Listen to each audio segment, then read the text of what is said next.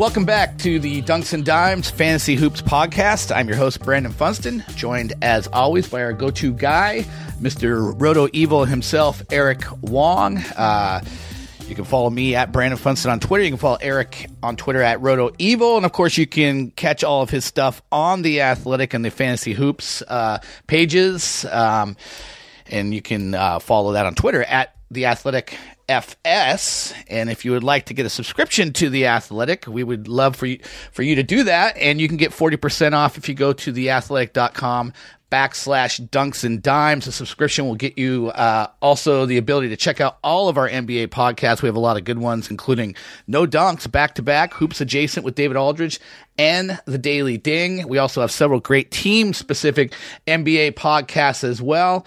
And now's probably a pretty good time to check out all of those. I don't know, Eric, do we have much to talk about today? What do you think? Whole lots to talk about. Lots of trades went down yesterday. It was pretty fun doing my first live Q&A chat on The Athletic. And, plenty to talk about.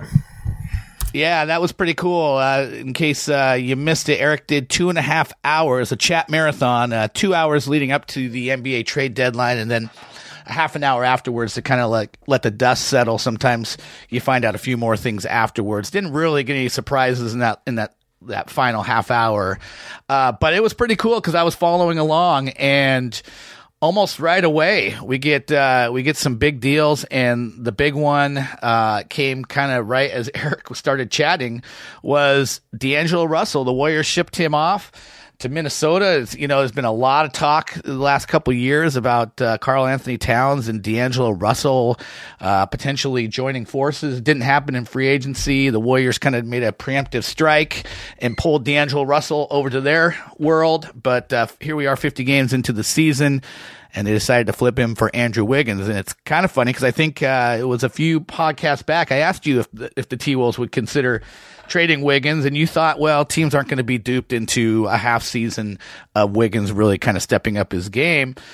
Sounds like the Warriors are. What did you, I guess we can break this down by looking at how things look for the T-Wolves now, how they look for the Warriors. Why don't we start with the T-Wolves? First of all, tell me kind of your reaction to this deal, and then go ahead and dive into how the T-Wolves roster kind of settles in now. Right. It was pretty surprising, especially seeing the Warriors willing to take on Andrew Wiggins. But I think it made sense for them just because they were able to pick up some solid assets in first-round pick and second-round pick. And I think that's the main reason they did the deal. And it's definitely a win for Minnesota because Karl Anthony Towns has not been happy. They've been losing a ton of games. And they need to keep him happy. He's their franchise player, and they've chosen to build around him. So getting one of his good buddies, who was an all-star last year, still very young, very talented, made a lot of sense for them. And Russell gives them that potential star guard that they've been lacking. I guess they're only Devin Booker away from creating their own super team with those three good buddies there. But I think Russell's going to step in and play a really big role, and I think Towns will play better too now as well because he'll be more engaged and get a little bit less attention from opposing defenses because of Russell. This has been a marriage that you've been hearing about for a while, right? That Towns and Russell have been wanting to get together, and that the front office has been kind of desiring this. Do you think it's going to work out all right for them, the way that they play? Yeah, I think definitely Russell's at least a willing shooter. He's not always been the most efficient shooter, but definitely can increase the pace of play and kind of a pace and space, fast-paced game for them. And they got some other pieces, made some other deals as well.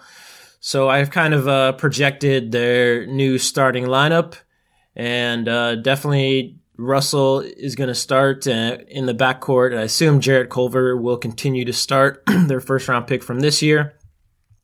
And I assume they're going to start newcomer Malik Beasley at small forward. He came over from the Nuggets. And power forwards where it's very interesting. You have several new guys that they traded for.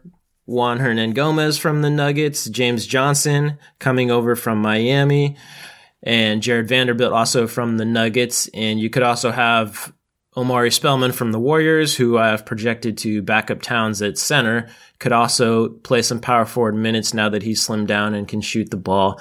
And kind of the X factor forgotten man, and one reason why I'm not exactly rushing out to add Hernan Gomez or James Johnson or necessarily saying they're strong pickups is because Jake Layman is injured, and he was playing big minutes actually at the start of the season, and I still like his game as well.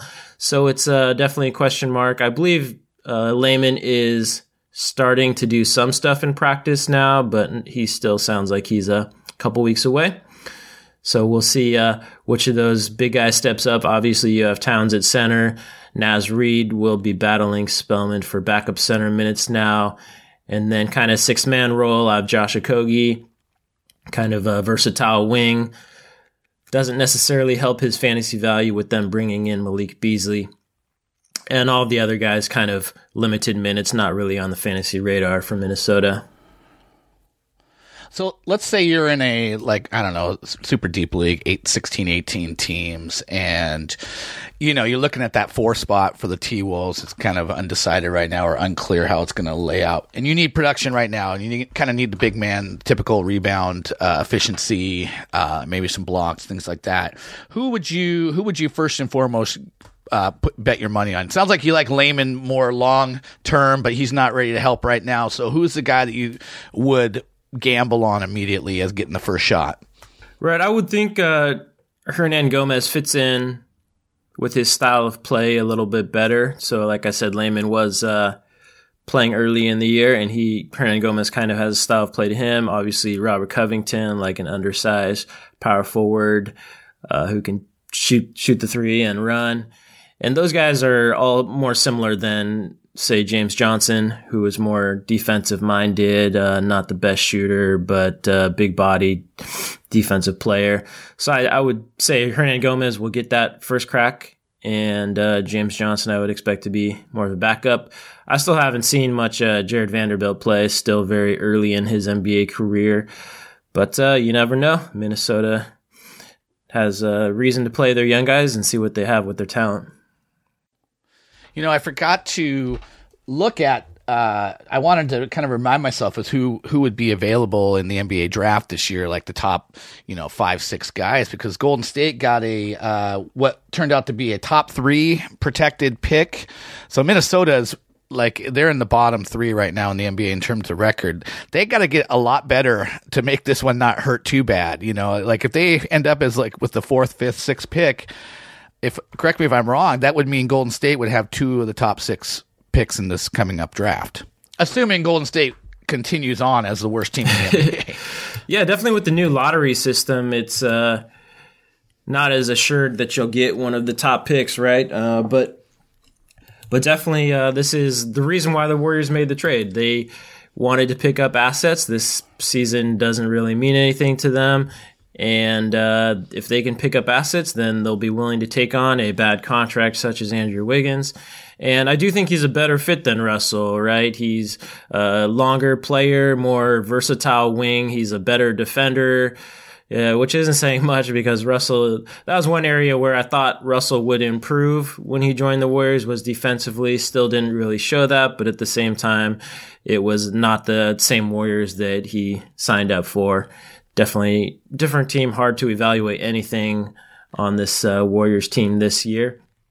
But because they were to pick up those assets, and even if it does turn into a top 3 pick and Minnesota keeps it, then it will simply convey to an unprotected first-round pick the year after, which should still be a lottery pick unless Minnesota makes a huge turnaround next season.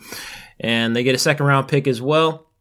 And so I think it makes a lot of sense for the Warriors to do what they did. And obviously they still see some untapped talent and potential in Wiggins that they feel like they can bring out. And they have shown that they can kind of bring out the best abilities in their players. So I definitely think it's a win-win for both teams. Yeah, I mean, you look at Golden State, and they were going to lose Kevin Durant anyways. They end up getting Andrew Wiggins and a likely pretty high draft pick out of that spot. So not a bad thing for Golden State. And clearly they're playing for next year. And maybe Andrew Wiggins playing alongside Klay Thompson and Steph Curry, finds it in himself to be a little bit more motivated than we've seen him throughout his career. But let's look at this Golden State team. I was just going to ask you, are you thinking about going and maybe trying out for him right now, kind of hold down one of those final bench spots? What's going on with the Golden State team this year? Where can we mine some fantasy value with some of these no names that we're kind of seeing surface now? Definitely. I guess, the good thing here is that there aren't too many players left on that roster, but the ones that have been playing minutes will be playing even more minutes because they're still there. And obviously Wiggins is going to slot right in there, whether you consider him a shooting guard, small forward. He's definitely going to be playing as many minutes as possible. And the other wing will be Damian Lee, who I think his value is definitely trending up. His minutes have been rising over the past month. And with both Alec Burks and Glenn Robinson 3 going to Philadelphia, that kind of opens up even more minutes on the wing for Damian Lee. At point guard, they just converted Kai Bowman's contract from a 2-way contract to a full season contract. And I assume he and Jordan Poole are going to be sharing those point guard minutes until Steph Curry comes back, hopefully in a month or so. We'll see about that. And, Bowman had his moments, but at the same time, he is overmatched most nights, at least going against starting point guards. We'll see what he can do. And Poole's shooting has been pretty brutal, as I'm sure anyone who's looked him up knows. So I don't recommend him. And Bowman, I would say only if you're desperate for some assists, should be recommending Kai Bowman. But I do like Eric Paschall a lot. I'm not sure if he's going to be starting. I think he'll kind of serve as their sixth man or spot starter, for example, when Draymond Green is going to miss a game. So I definitely like Eric Paschall as a pickup. I think he's going to go back to doing what we first saw him doing when he entered the rotation. And then Marquise Chris is a nice pickup as well for some shot blocking, field goal percentage help now that Spellman is in Minnesota.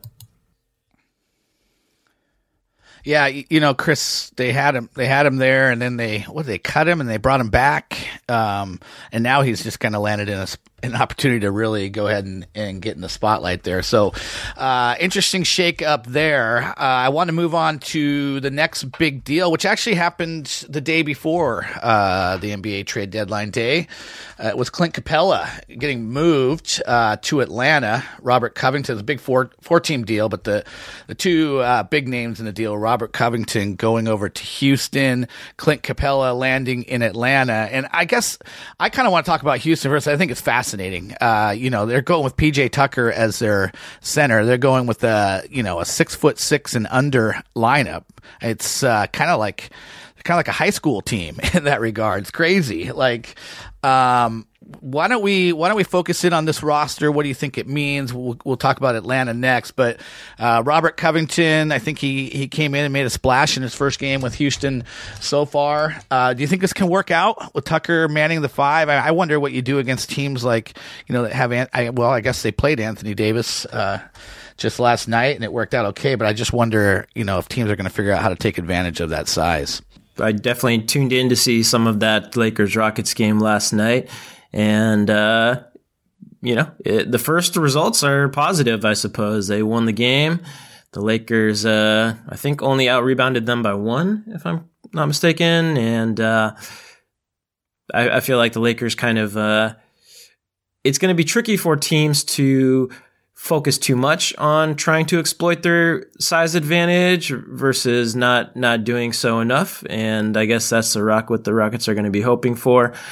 I have trouble thinking it will be sustainable in the playoffs, even with the extra rest in the playoffs. That's just going to be physically very demanding on their wing guys that are trying to pose as big guys, right? PJ Tucker puts his body on the line every night. He's already undersized at the 4, and now he's going to be playing the 5. Robert Covington. They obviously think value his defensive skills very highly, and he's an awesome defender, and they're just going to be asking him to do even more. And Daniel House, of course, and they don't even have much behind those guys backing them up in the front court. They have Isaiah Hartenstein, who did not play yesterday despite going against several 7-footers on the Lakers, and Bruno Caboclo they traded for. He's been injured. And so you wonder, Tyson Chandler is still on the team, but he hasn't played in a long time. And so you wonder if the Rockets have a buyout candidate that they were thinking of. One player who did not get moved at the trade deadline was Tristan Thompson. I think he would be a perfect fit, but they are saying that he is not going to get bought out. And so the Rockets should be hoping for some big man to become available to them, because I don't see how this can be sustainable, especially in the playoffs. Yeah, and you talk about Tristan Thompson. The Cavs are going the opposite direction. They're hoarding big men, and we should probably get to them shortly. But first, let's talk about how this shakes out for Atlanta. Right. I mean, the big question mark now is, are they going to hold out Clint Capella because he's been dealing with this heel plantar fasciitis issue for quite some time, and to make sure he gets healthy and just focus on his health for next season? Or is it not that bad and he'll be able to play for them? Because if he does play, then obviously that's sliding John Collins over to power forward, and will probably hurt Collins' stats a little bit, at least his rebounding, and maybe fewer blocks as well. But then you're also squeezing DeAndre Hunter and Cam Reddish to kind of sharing the small forward position a little bit, as opposed to both of those guys starting alongside each other. And so definitely some ramifications as to whether Capella is going to be playing or not. If he is not playing, then you have Dwayne Dedmon, who they just brought back, who could be interesting. He might be starting there again, and he had success last season for them. Or Damian Jones, the younger center, and Bruno Fernando as well would be getting extra minutes. But if Capella is playing, then those guys will be getting very, very limited minutes. Yeah, I mean, it's interesting. I mean, you're probably right. They could maybe, sit Capella, and, they could very possibly, they're one of these teams that could end up with the number one pick. And I brought up the list of NBA guys, like Anthony Edwards from Georgia is atop a lot of these draft lists. He's a wing. I guess that would fit. But then you come into next year and you have Collins and Young and Capella and, one of the very top college players or, amateur players out there. It could be a nice way to start next season for Atlanta and start a pretty big turnaround. What are your thoughts about the next year's Atlanta Hawks? Yeah, well, I mean, I'm a big believer in Trae Young and what he can do for that team, and I actually thought they would maybe be contending, or at least pretending to contend for that 8th playoff spot this year. Obviously, it's not happening, but I definitely see a big turnaround for them next year. This season, Kevin Huerter has definitely been in and out of the lineup with injury issues, may not even be 100% now. I still think he's a solid pickup, but with some of their guys missing games, obviously John Collins' suspension at the start of season, that kind of derailed them, and Cam Reddish, rookie issues. So I think that team's going to be a lot better, especially if that young core really gels and is on the same page. Yeah, it'd be interesting. Another team that's kind of vying for that number one draft pick is the Cleveland Cavaliers. I mentioned that they're kind of hoarding big man. I mentioned that because they traded for Andre Drummond. It only required a bag of peanuts to get him. The Cavs are kind of weird. Like, I don't know what they're doing. I don't know what the Pistons are doing. But the Cavs bring in Andre Drummond. They don't move Kevin Love, so they got those two bigs next to each other. They're not going to, apparently buy out Tristan Thompson. So first of all, I guess we're a fantasy show, so we want to talk about Andre Drummond's fantasy value in Cleveland and how he impacts the guys around him. But I'm just kind of curious if you have any thoughts about what the Cavs' endgame play here is with Drummond. If they, I think Drummond has a $28 million player option for next year, so remains to be seen if he wants to stay in Cleveland or if he wants to test the market. Right, definitely. surprising trade, more so in the sense of what the team that traded for him and what they had to give up to get him, right? It wasn't a huge surprise to see Drummond moved, but the fact that they were able to just send a couple of expiring contracts and a second-round pick to get him was pretty surprising. Shows you how little NBA teams think of his value right now, and the value in general of a big man that is solely a big man. And because Drummond is still a versatile defender, he's just a limited offensive player besides getting point blank looks. Still hasn't really developed his low post game, or he's at least not efficient with it, and obviously not a great outside shooter. But I think it makes sense for Cleveland, since they had to give up barely nothing to get him, just to see how he fits in. They have those young guards. Obviously, if you're going to play a young and very small backcourt, which they have in Darius Garland and Colin Sexton, you kind of want some big men to make sure they're protecting the paint and gobbling up rebounds, and that's what Andre Drummond does. He can set some huge screens for those guys. I think Garland is really going to like having that pick and roll element to his game.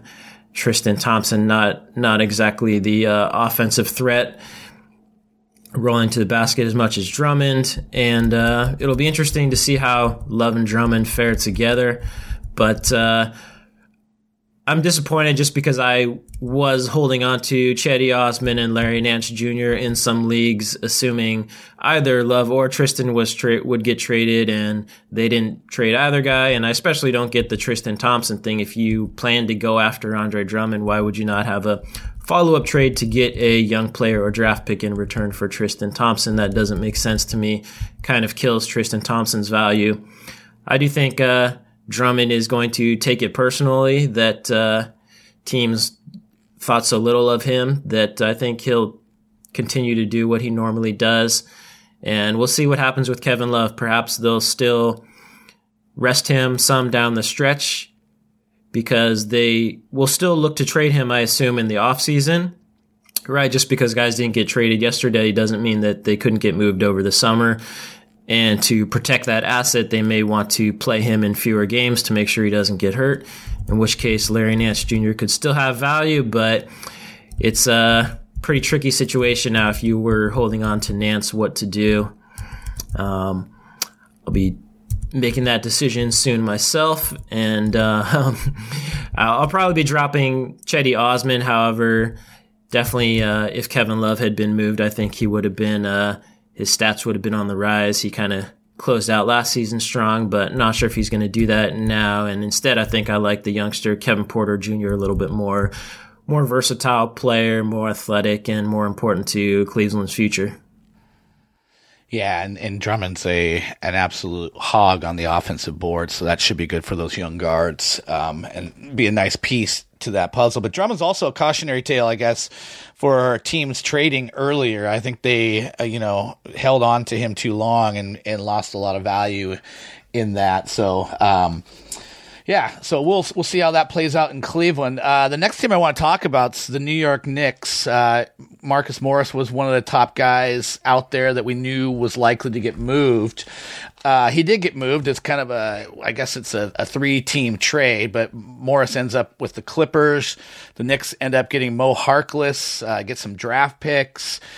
From the New York Knicks perspective, is this the kind of move that's going to make the fans stop chanting "sell the team" to the owner there, or is it same old for the Knicks?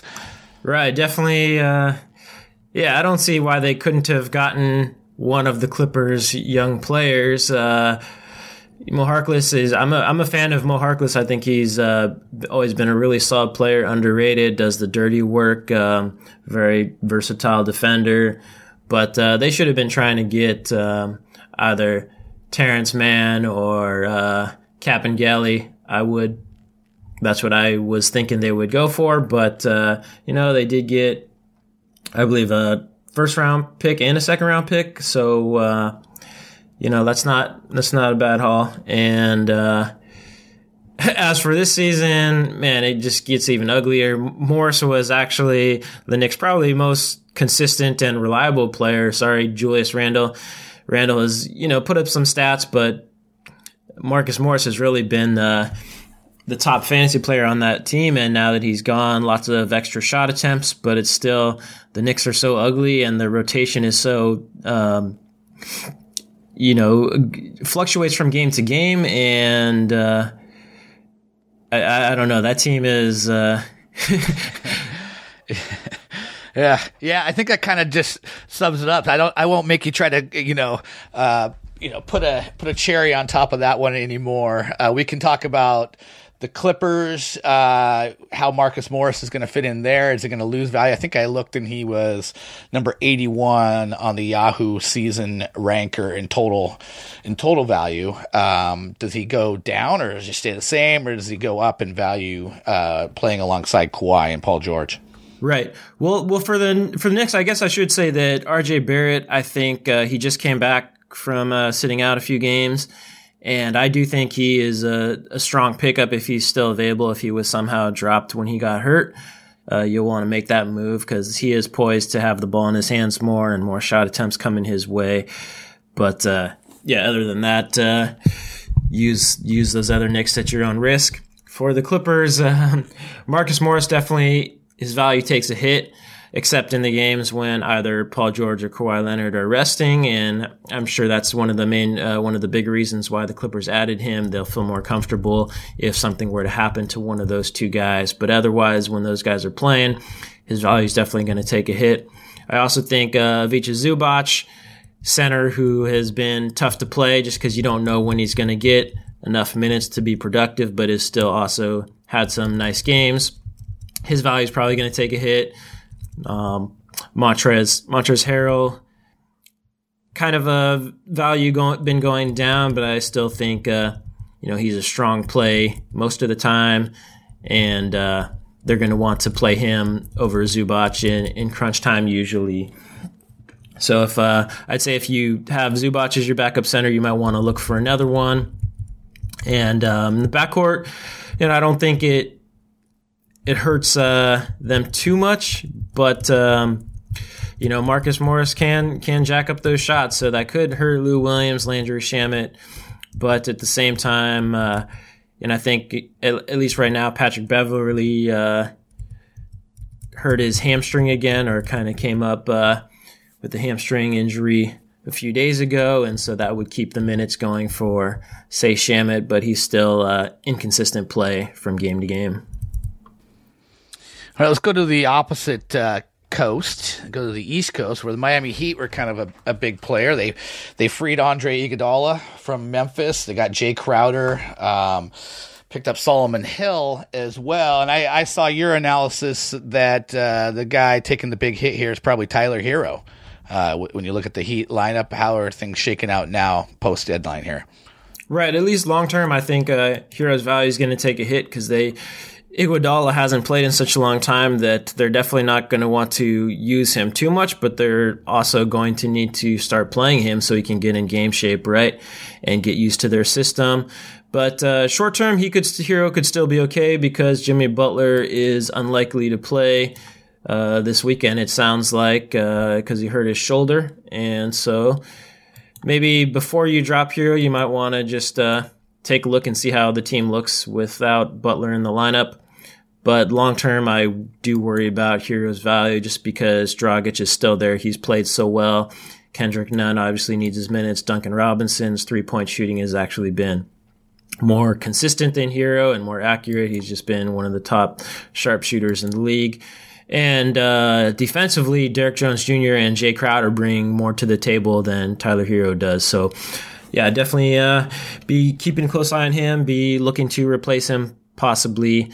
And then the big guys who Miami has kind of used sparingly this season anyways, Myers Leonard and Kelly Olynyk, their value takes a hit with Jay Crowder coming in and kind of playing those minutes at the four. Gives Miami more versatility and athleticism than using Leonard and Olynyk there. So what about on the Memphis side then? How is things going to work out with this deal? And who's the big value jumper on the Grizzlies side of things? Right. In the Q&A chat, some of the people were down on this trade for Memphis, and I think that's because they aren't fans of Justice Winslow. I've always been a Winslow fan, but his injury issues are becoming kind of annoying. He hasn't stayed healthy, I believe, since his rookie year. Maybe it was his only healthy NBA season. But I think he's a very tough defensive-minded player. Obviously, coming over from Miami, he's got to have that pedigree, and I don't think they traded him because they didn't want him, but simply that's what it took to get the guys that they did want. And still pretty young player, can handle it. Inconsistent shooter, but I think he has a bright future still. And if he's healthy, he could be a sneaky pickup for teams. The issue is he hasn't played in a while, and I'm not quite sure if he is ready to get on the court, in which case Kyle Anderson would be the likely starting small forward now. And he hasn't played 30-plus minutes many times at all this year, but has shown some stat-stuffing abilities in the past on the defensive end. And then also, if Winslow isn't ready, that would mean more minutes for DeAnthony Melton. Melton's still a little bit unsure about because Dillon Brooks has played so well, and Dion Waiters is coming in, so we'll see if Waiters actually gets a chance on his new team. But Melton has done well, and him and Kyle Anderson will be filling those small forward minutes until Winslow is ready. Any chance that they could play Jaren Jackson and Brandon Clark together very much, or are they pretty much both locked in at the 4? Brandon Clark owners should have been hoping for a Valanciunas trade, because I would love to see that. I mean, that's the future, is trying to play Clark and Jackson together. Obviously, Jackson would need to become a much better rebounder for that to happen. But, I mean, hey, if teams are going small like the Rockets, then you could definitely be playing Jackson and Clark together against a team like that. So we'll see if Valanciunas keeps it up. He's been having a pretty strong season the past couple of months especially, and it's unfortunate that Clark doesn't get more minutes, because he's been really, really productive and efficient for a rookie, and it makes sense for them to increase his usage. But at the very least, I don't think the new guys they got coming in, they got both Jordan Bell and Gorgui Dieng in separate deals from Minnesota.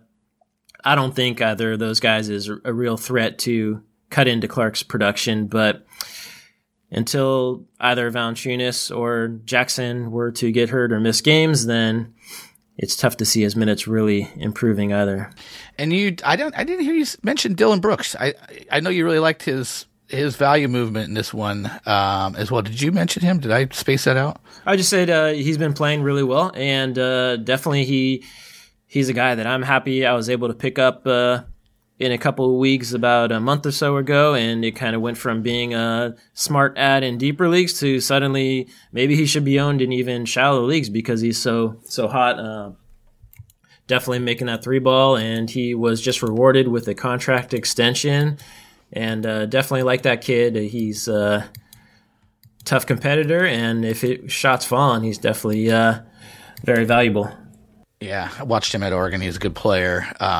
So yeah, he's graduated to shallow leagues. I think another guy that has done the same is Michael Porter Jr. I saw you mention that as well. He needs to be owned across the board, and I think we've talked about him a decent amount throughout the weeks here on this podcast. The big issue with him, first and foremost, it's always health, but also he was on one of the deepest lineups in the league and having a hard time finding playing time. Denver didn't make any huge deals, but we've talked about some of the guys they've moved, and Malik Beasley and Hernan Gomez, and just kind of the moves have seemed to maybe open up a little bit more playing time for Porter Jr., you think, right? Yeah, definitely. I feel like Denver's intention wasn't necessarily to pick up a big piece, but to stay competitive, and with the moves they did made while picking up a first-round pick in the process. So they shipped out Malik Beasley, Juan Hernan Gomez, and got a few guys back. Keita Bates-Diop from Minnesota, Noah Vonleh will be playing backup center until Mason Plumlee comes back. And then in a separate deal, they got Jordan McRae from Washington for kind of instant offense. But I think definitely the plan was to clear up some more playing time for Michael Porter Jr. whether in a 6-man role or as a spot starter. And he's been very productive, averaging a double-double lately, even playing just 25 minutes a game. So if his minutes were to ramp up to, say, 28, 30 minutes per game, you'd be looking at some very nice numbers. So he should definitely be added in pretty much all leagues. And in deep leagues, you might want to take a look at Torrey Craig for the time being, at least while Paul Millsap is still out. Craig should be that backup power forward, or even starting if Jeremy Grant's not good to go. He had hurt his ankle recently, and Craig filled in there, gives you those defensive stats. I think we've covered all the big deals. There are a few other things, and maybe indirectly related to what we've talked about with some of these deals. One of the guys that I went out and added right away was Christian Wood. I would think, in Detroit with Andre Drummond actually moved, it's game on for Christian Wood now, yeah? Yeah, definitely you should be adding Wood right now if he's still available in your league.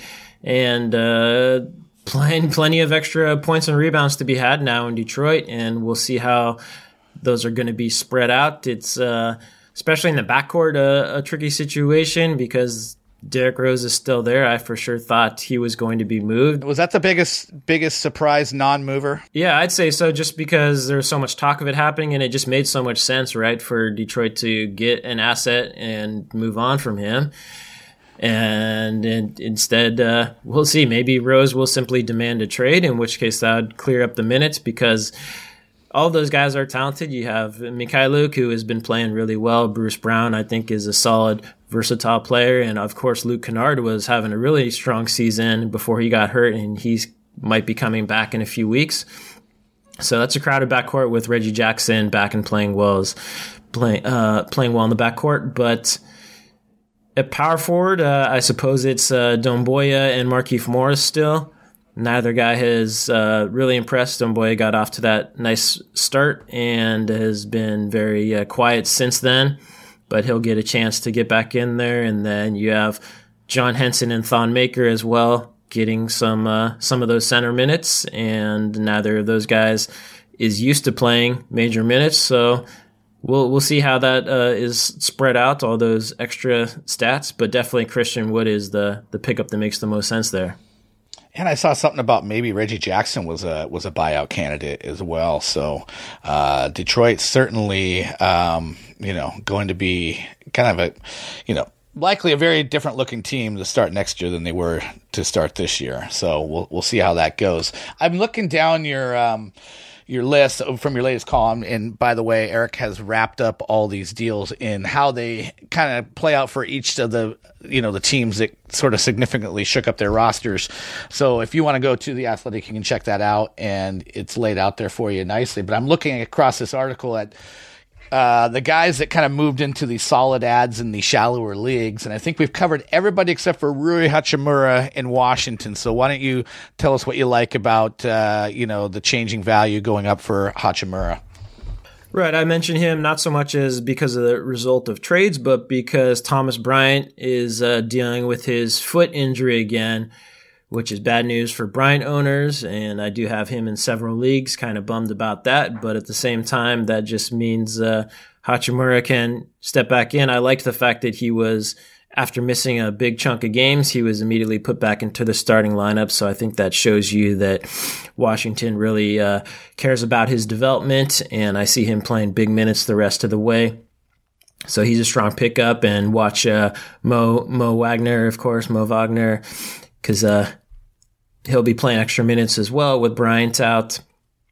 But you also want to take a look at their point guard situation now that Isaiah Thomas is gone. Ish Smith, I assume, will go back to being the starter just because he has that experience for that team starting. And then Shabazz Napier off the bench, newly acquired to replace IT. And even though Thomas wasn't very reliable in that backup role, Napier has been having the better season and could at least be good for some threes and assists. And then the deep guy to watch, and especially in dynasty leagues, I would be trying to add is Jerome Robinson, top young player from the Clippers, who is a guy that the Knicks should have been trying to get, but instead the Wizards got him, and he'd be a guy to watch. And Not so sure about Troy Brown Jr. because Robinson and could play some of those 2-guard minutes and slide Beal over to small forward if Robinson plays well. All right, so there you go. That's kind of covering all the big moves. I don't know if there was anything else you wanted to mention, something we didn't cover with all the trades yesterday. Is there anything else, or are you good? Yeah, I think we covered almost everything there. Do you want to discuss whether Giannis's All-Star drafting was good or bad? Because, it's funny. We talked about that last week, the All-Star, the nominations, and I was like, oh, the West is just loaded at the top and with all those alphas. And after the draft, LeBron still ends up with all of them. Giannis didn't pick any of those guys, and maybe he's thinking, too many alphas is a problem. But what's your thoughts on that really quickly? We don't have to go into it too much, but I just thought it was kind of interesting that he didn't take any of those guys. Right. I think the big surprise was Luka not being picked earlier, but then I thought about it and I was like, well, he's already been ruled out for this coming week leading up to the All-Star break because of his injury. And so maybe he won't even be playing in the game, and maybe that's why Giannis didn't pick him. But if you listen to his explanations, he definitely was focused on getting guys who he thought were going to be the most competitive, wanting to win it with this new format where every quarter counts. And also guys that, I don't know, maybe he either has a relationship with already and feels like they're good locker room guys, but he did make several of those comments, and I especially liked his comment about Harden, him not picking Harden because he wanted a point guard who would pass it to him. And that's a good point. At first I thought he was kind of, it was a, not a great job by him. And now I'm thinking about it, like in an All-Star game, getting a bunch of guys that, will pass the ball and are actually motivated to play and maybe even have a little chip on their shoulder. That could actually work out pretty well for Giannis. So, maybe he's the genius here when it's all said and done. But, speaking of the week leading up to the All-Star game, this is how we kind of always end our podcast with you telling us what you're going to watch this weekend in the NBA. Yeah, definitely some interesting games this weekend. I guess I'll have to DVR this game tonight. Raptors at Pacers on ESPN, a rematch of Wednesday. I actually tuned into that game at the end of the third quarter on Wednesday, and the Pacers had a big lead, and the Raptors just made a furious comeback, got their 12th consecutive win in a row, and the rematch is going down tonight, so I'm going to take a look at that game. Should be very fun. Really quickly, if I can interject, any thoughts on Oladipo and how he's looked so far in limited minutes since he's been back? Definitely showing the rust, but I think the fact that he's still playing over 20 minutes hasn't had a setback. So I think after the All-Star break, I think we're going to see those stats start increasing, and I still like him as a hold and pick up if he's still available. Okay, so what about Saturday and Sunday? Yeah, Saturday, definitely a game to watch is the Clippers with Marcus Morris in the lineup now against the new-look Timberwolves. They moved more guys than any other team, and hopefully Russell will be in the lineup for that one. Should be fun to watch. And then Sunday, Jazz against the Rockets. Are the Rockets going to still stay small ball going against Rudy Gobert? Because if so, they're going to need to send 3 guys at him just to box him out, because that should be very interesting to watch. Yeah, no doubt. I'm fascinated by this Rockets team and how this works out for them. So we'll see how that does. And we'll see when they have a team has a legit post like that. It's going to be very interesting. So I think I'll be with you and maybe checking in on that game as well. So, all right, Eric, thanks for the wrap up. That's all the time we have for today. Again, you can follow me at Brendan Funston on Twitter. You can follow Eric at RotoEvo, and you can catch his column on the Athletic site this week if you want to dive into the details of these trades even more. And if you aren't a subscriber, we encourage you to do so by going to theathletic.com/dunks and dimes. That gets you 40% off. That gets you access to all the stuff on The Athletic, all the great NBA podcasts, which you can find on iTunes and Spotify. And if you enjoy those shows, we would love for you to drop us a quick rating and review. So the NBA is gearing up for their All-Star break next week. We will not be taking a break. We'll be back here next Friday, and we hope that you will join us. Until then, have a great week.